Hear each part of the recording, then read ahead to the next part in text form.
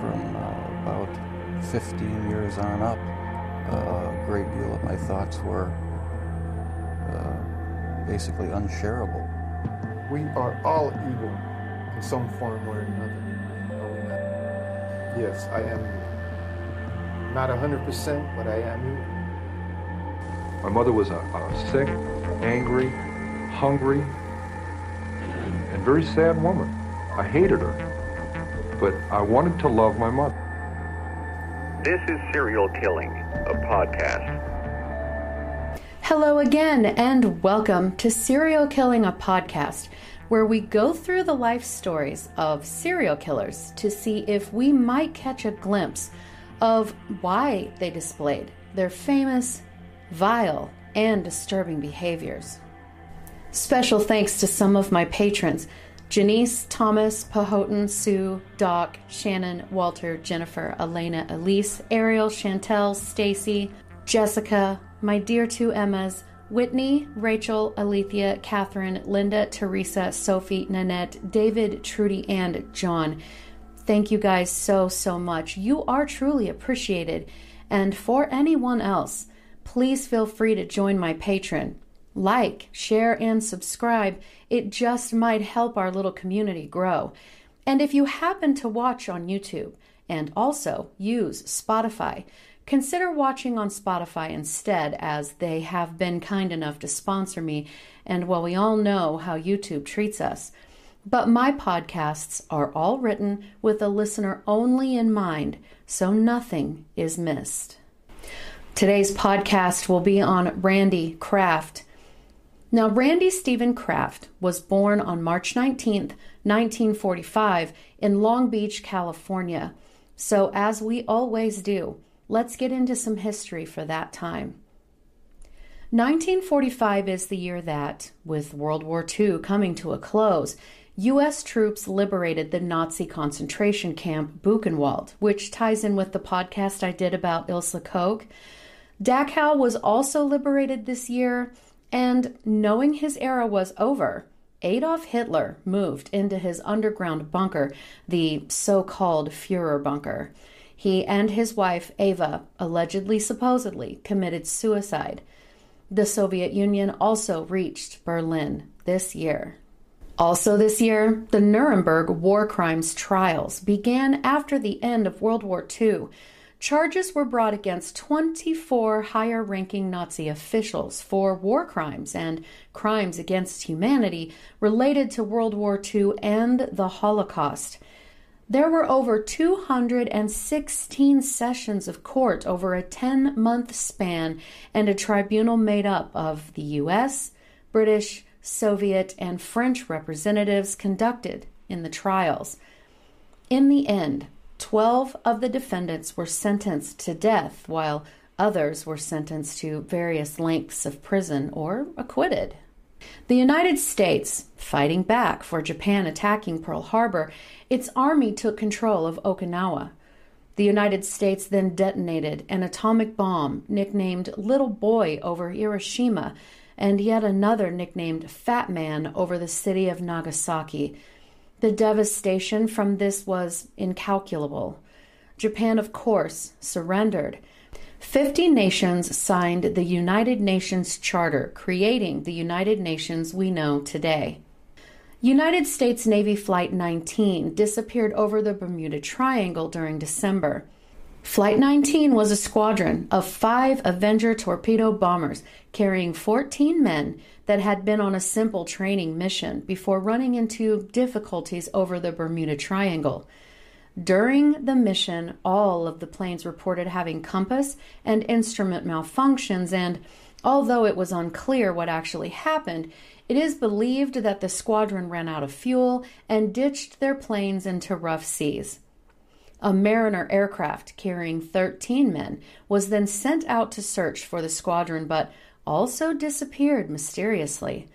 No evidence of the planes or bodies were ever found during subsequent searches, adding to the mystery surrounding the Bermuda Triangle, which is a whole separate podcast in and of itself, but I think most of you have heard of this area. Italian partisans executed the dictator of Italy, Benito Mussolini, who had basically been in cahoots with Hitler. The capital of the Philippines, Manila, was liberated by American forces, and the capital of Burma, Mandalay, was liberated by British troops. Some other famous people born in 1945 are Goldie Hawn, Bette Midler, Mia Farrow, Steve Martin, and Rod Stewart. So, this was the global atmosphere at the time Randy was born. His parents were Harold and Opal Beale Kraft. Harold had been born on or around 1906 in the tiny town of Audubon, Iowa, nearly halfway between Omaha, Nebraska, and Des Moines, Iowa. His father had originally been from New York. Now, Opal had been born around 1911 in Springfield, Missouri. Her family had been there for a few generations. The couple and their 3 daughters had been living in Natrona, Wyoming, when they decided to move to Long Beach, California. Harold had moved there to work as a production operative at Douglas Aircraft Company. 4 years later, Randy was born, the last of their children and the only son in his family. In 1948, they moved to Westminster, California. Now, the family lived modestly. We certainly would not describe them as upper middle class per se, and Opal actually took several jobs to help earn money along with her husband's assembly line salary. She initially found work as a seamstress in a clothing factory before later taking a job as a cook in a local school. But as hard as she worked to keep a job while also keeping up with house and home, 4 children, and all of the things that come with that, it was said that Opal always found time for her children. However, Harold rarely attended any social gatherings with his family and was later described as being a bit distant. Now, sources said that Randy was actually quite accident-prone, even breaking his collarbone when he was just 1 year old. At the tender age of 2, he fell down a flight of steps and was actually knocked unconscious. But Opal absolutely adored her beloved son, and his 3 older sisters doted on him. The house they lived in was described as a small, wood-framed former Army Corps dormitory. Harold had renovated it into a 3-bedroom house. Once settled, they became quite active in the local First Presbyterian Church. Opal even rose through the ranks to become the chairperson of the Deacons Committee.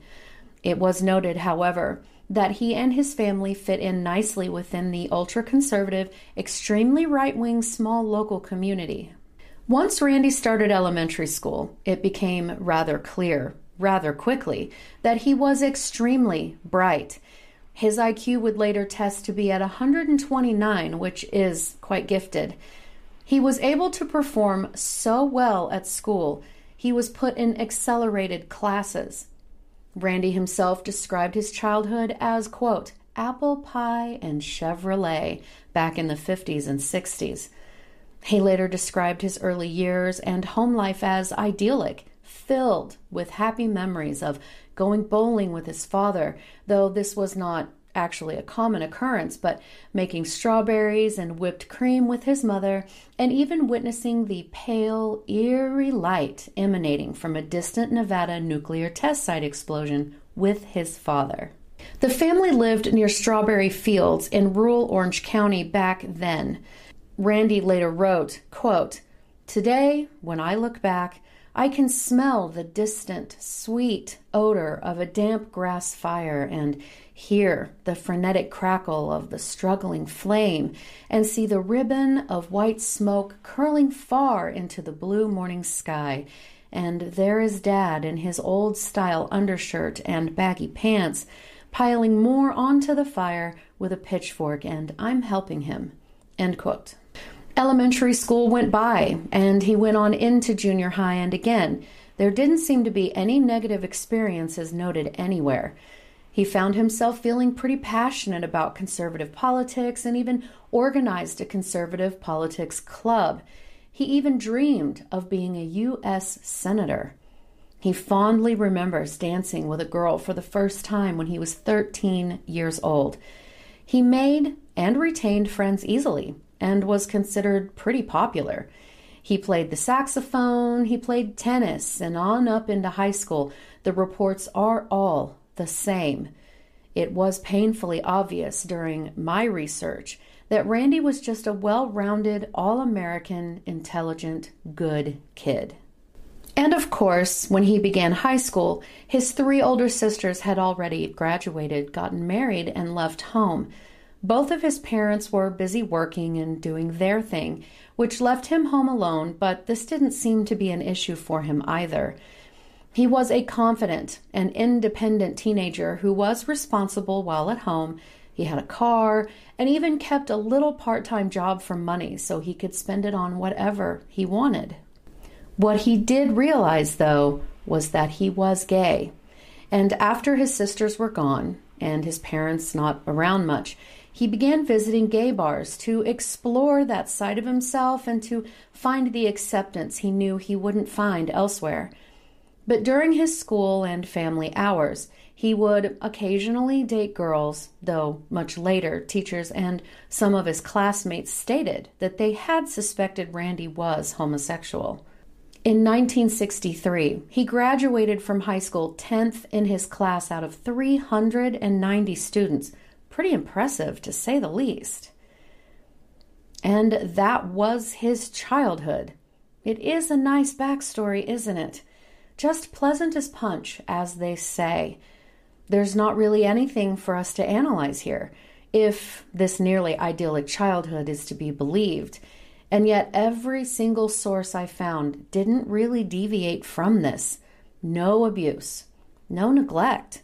Just a kid growing up in what sounded like a middle-class, all-American family. Both parents worked, but for so many families, this is just what it had to be. A distant father, perhaps, but I found no cruelty or anything endured by Randy from his father. His mother and sisters absolutely adored him and were quite active in his life. He was highly intelligent, studious, respectful, and regarded highly by his peers. I just don't see anything here that would indicate anything in his environment as a child that would help possibly explain his later crimes. So let's get back into the story. The fall after he graduated high school, Randy enrolled at Claremont Men's College in California, aiming for a Bachelor of Arts degree in economics. Pretty soon after, he joined the Reserve Officers Training Corps, or ROTC, which is a group of college and university-based officer training programs for training commissioned officers of the United States Armed Forces. He also frequently attended demonstrations in support of the Vietnam War and was even involved in campaign rallies for a Republican presidential candidate at the time.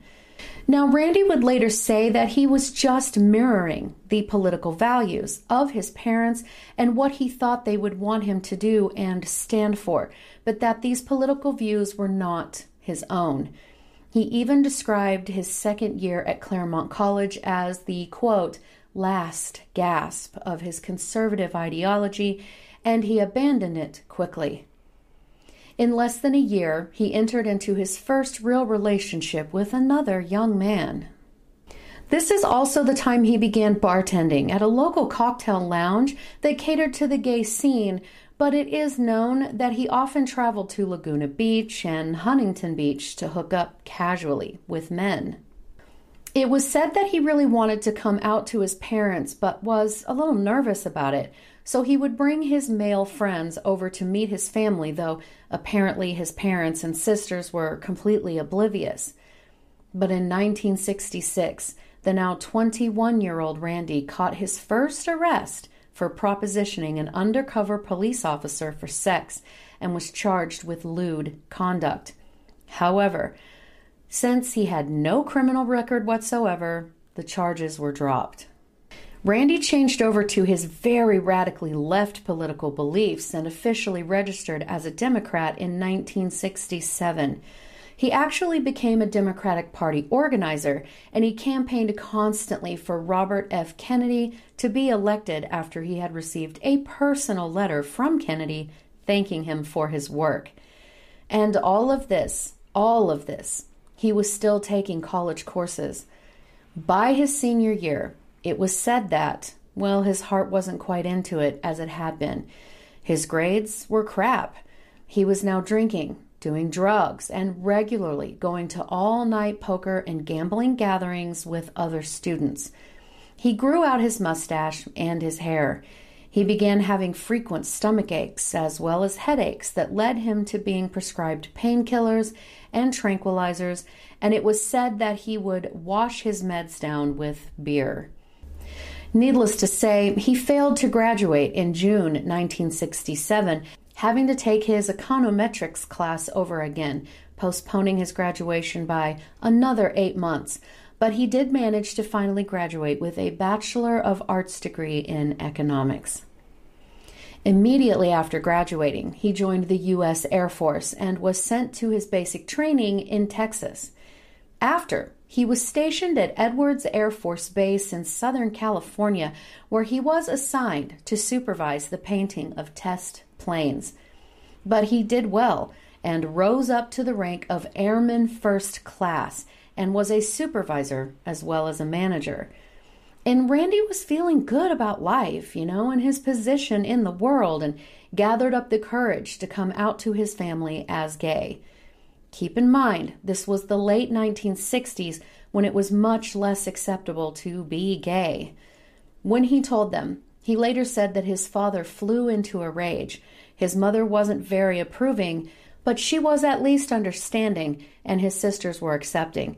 But his sisters later said that sadly, after coming out to them, it seemed he distanced himself from them. Randy went on to disclose his sexual orientation to his superiors and was given a general discharge from the Air Force under medical grounds. And this actually upset Randy very much. He felt that he had been a diligent and hard worker and had made his superiors and, quite frankly, his country proud. So he spoke with a lawyer because he wanted to challenge his discharge. But the Air Force would not change the status of his discharge, and so, for the immediate, he was forced to move back in with his parents, and he began bartending again. He apparently began losing weight on his, quote, diet of speed and beer, end quote, and immersed himself fully into the gay scene. Now, it would seem that those who knew him in this scene recalled that he was very much into bondage and telling his friends, quote, there's a part of me that you will never know, end quote. In March 1970, Randy came across 13-year-old Joseph Alvin Frencher at Huntington Beach. Joseph told Randy that he had run away from home earlier that same day. Now, Randy had recently gotten his own apartment, and he invited the boy back to his place, telling Joseph that he could live with him, and said he knew a woman that would have sex with him, of all things. So Joseph, again being only 13 years old, agreed to go to Randy's apartment. Once there, Randy drugged the boy, beat him severely, and repeatedly sexually assaulted him. By some miracle, Joseph was able to escape the apartment once Randy had left for work. But Joseph was not okay, and as he got out into the public, someone noticed how very badly the boy looked, quite disheveled and seemed drugged. So they called for emergency services and had an ambulance come for the boy. The EMTs actually had to pump his stomach because of the amount of drugs he had ingested. Joseph spoke to the police at the hospital and told them that Randy had given him the drugs, but that he had also beaten him. What he did not disclose is the multiple sexual assaults he had endured because he felt shame and thought no one would believe him anyway. The police searched Randy's apartment as his roommate was home at that time, and the police arrived and, he let them in willingly. However, Joseph said he took the drugs willingly, so no charges were filed. What officers did find, though, was 76 photos of Randy having sex with different men. So in 1971, Randy began driving a forklift for work in Huntington Beach. He had already enrolled at Long Beach State University and had decided to major in education. There, he met a young man by the name of Jeff Graves, who was a fellow teaching student and 4 years younger than Randy, and they began a relationship. And yet Randy was still feeling something stirring within, and an itch that desperately needed to be scratched. His first suspected murder victim was 30-year-old Wayne Duquette, who had been a bartender at a gay club in Sunset Beach. He disappeared on September 20th and was found nearly 2 weeks later. His remains were so putrefied that they could not determine if he had died from any form of foul play. The actual cause of death was listed as acute alcohol poisoning due to the very high blood alcohol level. Experts believe this to be Randy's first victim. His second victim was 20-year-old Daniel Moore, who was last seen leaving his barracks at Camp Pendleton on December 24th, 1972. His remains were discovered along the 405 freeway in Seal Beach 2 days later. His autopsy showed that he most likely had been thrown from a moving vehicle by the abrasions on his body. His wrists and ankles had been bound. Wayne had been beaten with a blunt instrument in the face. His body showed numerous bite marks. They also found a sock forcibly inserted into his bottom. Cause of death was strangulation with a garrote. And I have to put my disclaimer here now because it gets pretty graphic. One of his roommates would later say that, quote, Randy used to go away for a few days, come back, and lock himself in his room for a couple more days. He'd go down by the Marine base. He wouldn't talk about it much, just mumbling something about going down and looking for Marines, end quote. Another acquaintance later revealed that Randy had kind of developed into what he described as, quote, a very anal, retentive kind of guy, very uptight and very strict with himself, end quote. His friends noted that he had quite the volatile temper, and he would, on occasion, seem to explode with rage.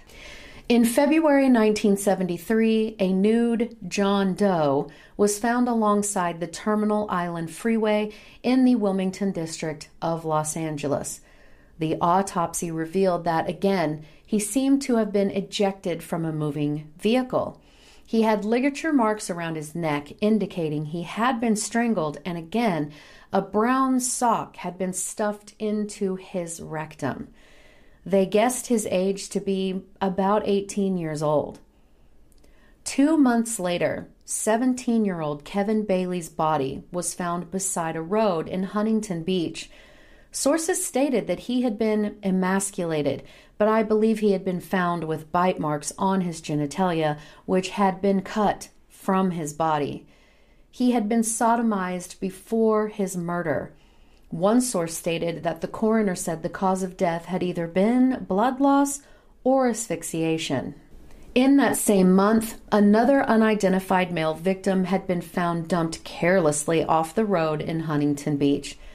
And then, as if Randy's murders weren't gruesome enough, he increased his level of pure sadism by dismembering this victim and scattering the pieces across 2 counties.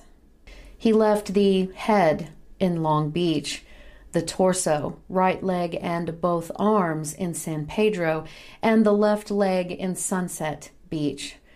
There was evidence of bondage by the marks left on the remains, and it was also said the remains had been refrigerated prior to him dumping them. And also, this John Doe's hands were never found. The bodies just kept piling up. Some bodies showed signs of being bound and suspended from some sort of device prior to being murdered. More victims with socks inserted into uncomfortable places. It is believed Randy, in 1973, murdered 23-year-old art student Vincent Cruz Mestis, whose body was later found in the San Bernardino Mountains in December. They determined this by the sock placement, if you will. The victim's hands had been removed and were never found, and the remaining stumps had been covered with sandwich bags. Some device, described as the size of a pencil, had been inserted into the penis prior to death. By November of 1974, Randy had killed 5 more young men. One was 20-year-old Malcolm Eugene Little in June 1974, leaving his naked body propped against a tree beside Highway 86 west of the Salton Sea.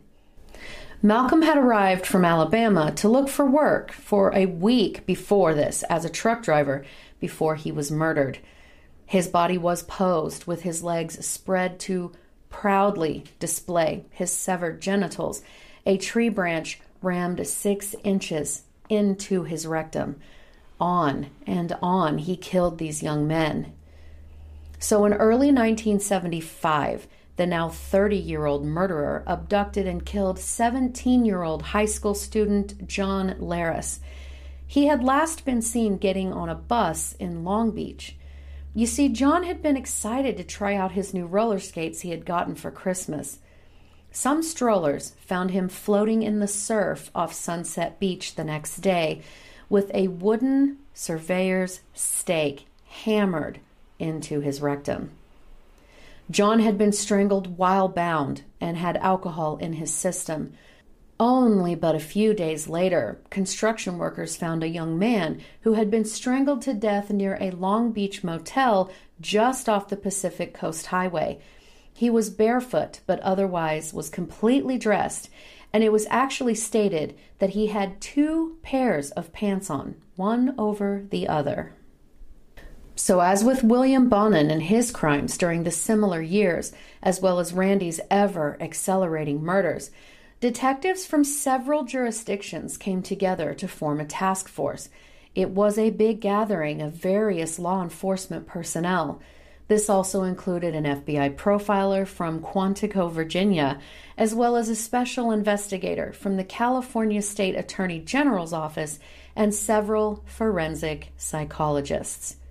They profiled the murderer as a man who, quote, desires to be masculine but does not feel masculine, gnawing the nipples and genitals of his prey to symbolically make the victim a female, end quote. And side note, while I am of course not a professional profiler, I do consider myself highly knowledgeable about these things, and I just don't believe he was symbolically making his victims female. But again, this was just a profile at a time when they didn't know fully who they were dealing with.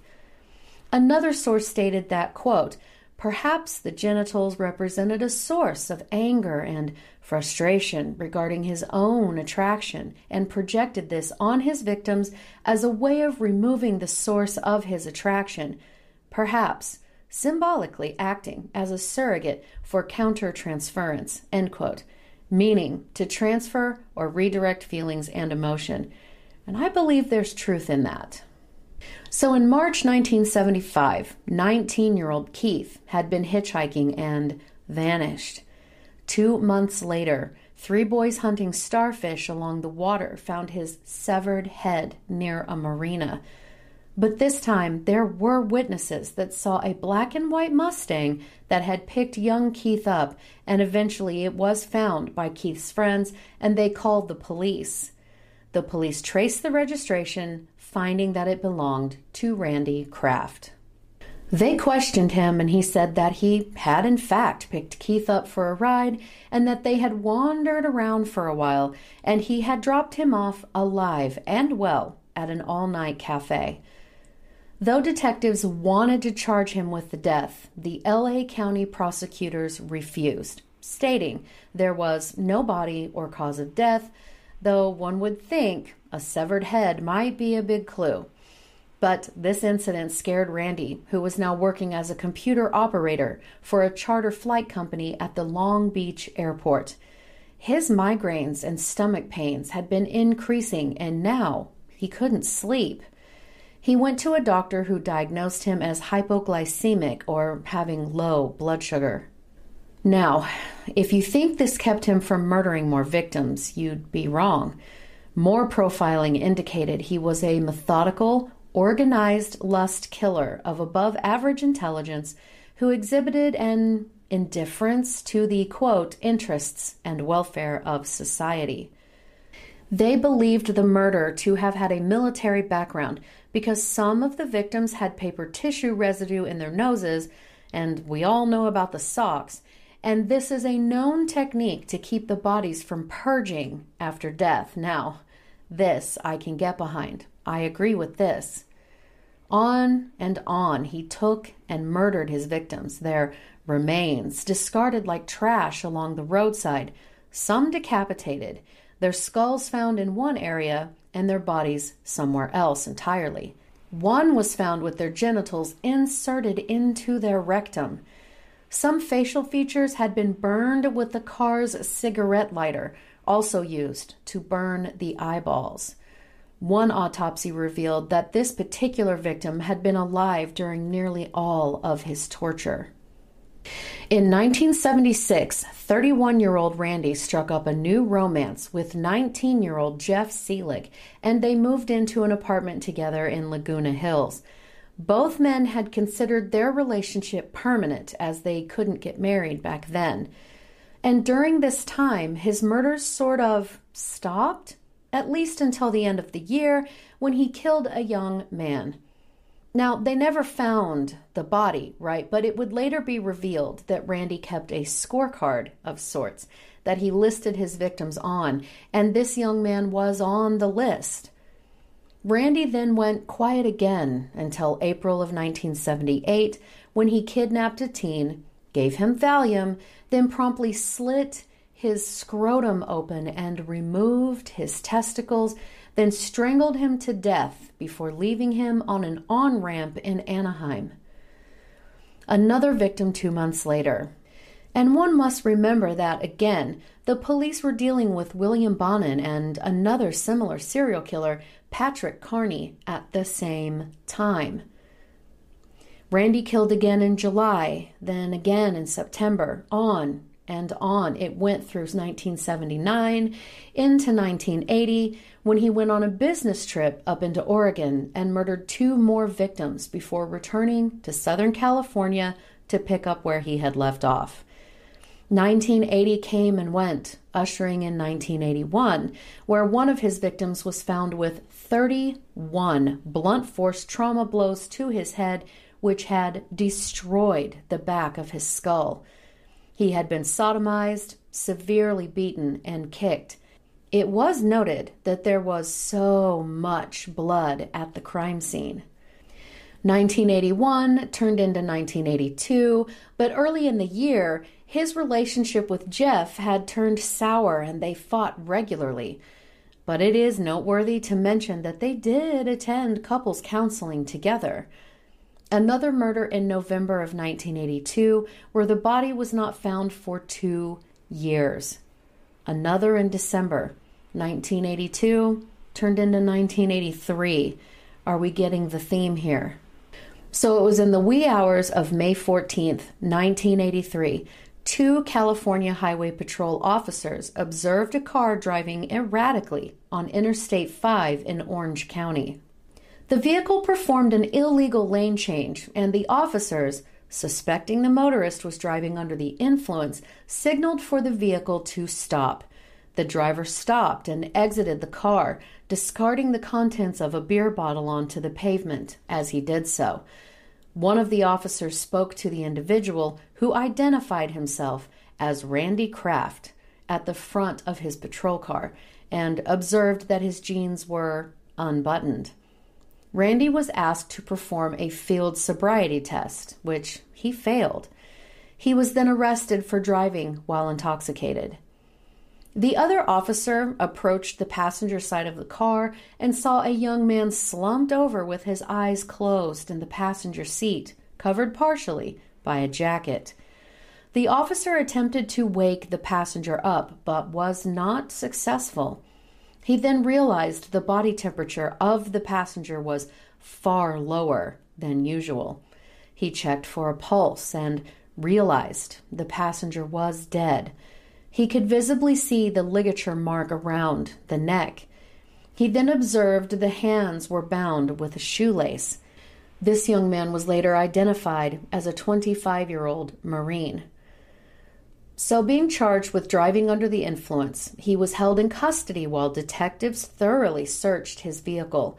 They found a belt that matched the bruising around the victim's neck, alcohol, tranquilizers, prescription drugs, stimulants, the passenger seat and carpet soaked with bloodstains, though this last victim had no open wounds. Under the carpet, they discovered an envelope containing more than 50 photographs of young men in rather scandalous poses. Many of the photographed men appeared to be sleeping or most likely dead. In the trunk, they found a 3-ring binder containing a handwritten list of 61 coded notions, or his scoreboard, if you will. They found possessions belonging to past victims, everything that they would need to convict him of murder.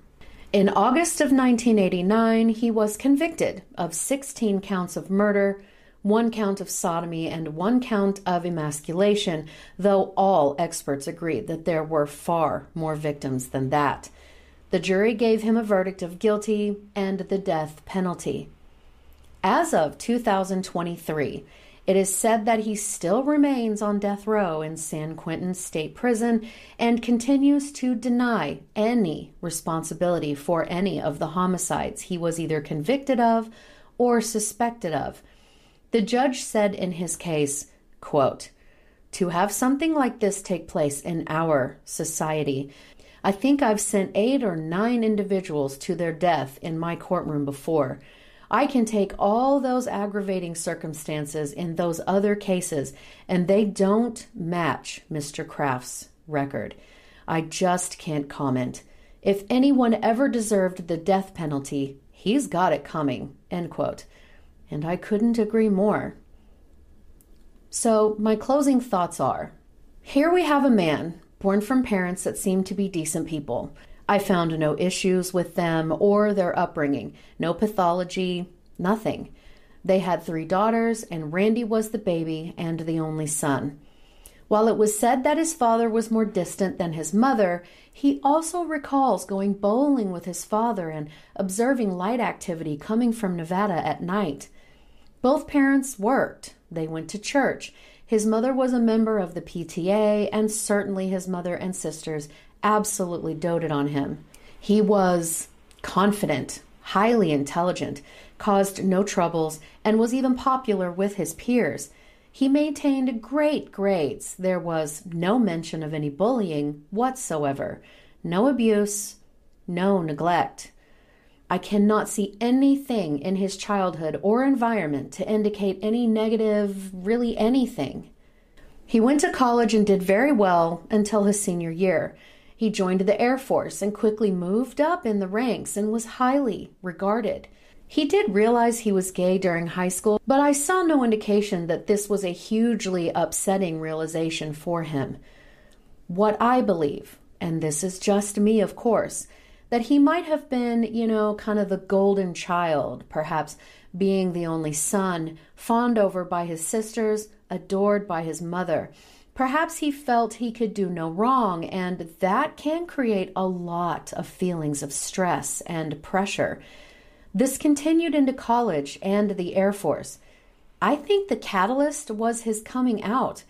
While his family accepted his homosexuality, though his father wasn't thrilled, I think it was that the Air Force generally discharging him under medical concerns that was his snapping point.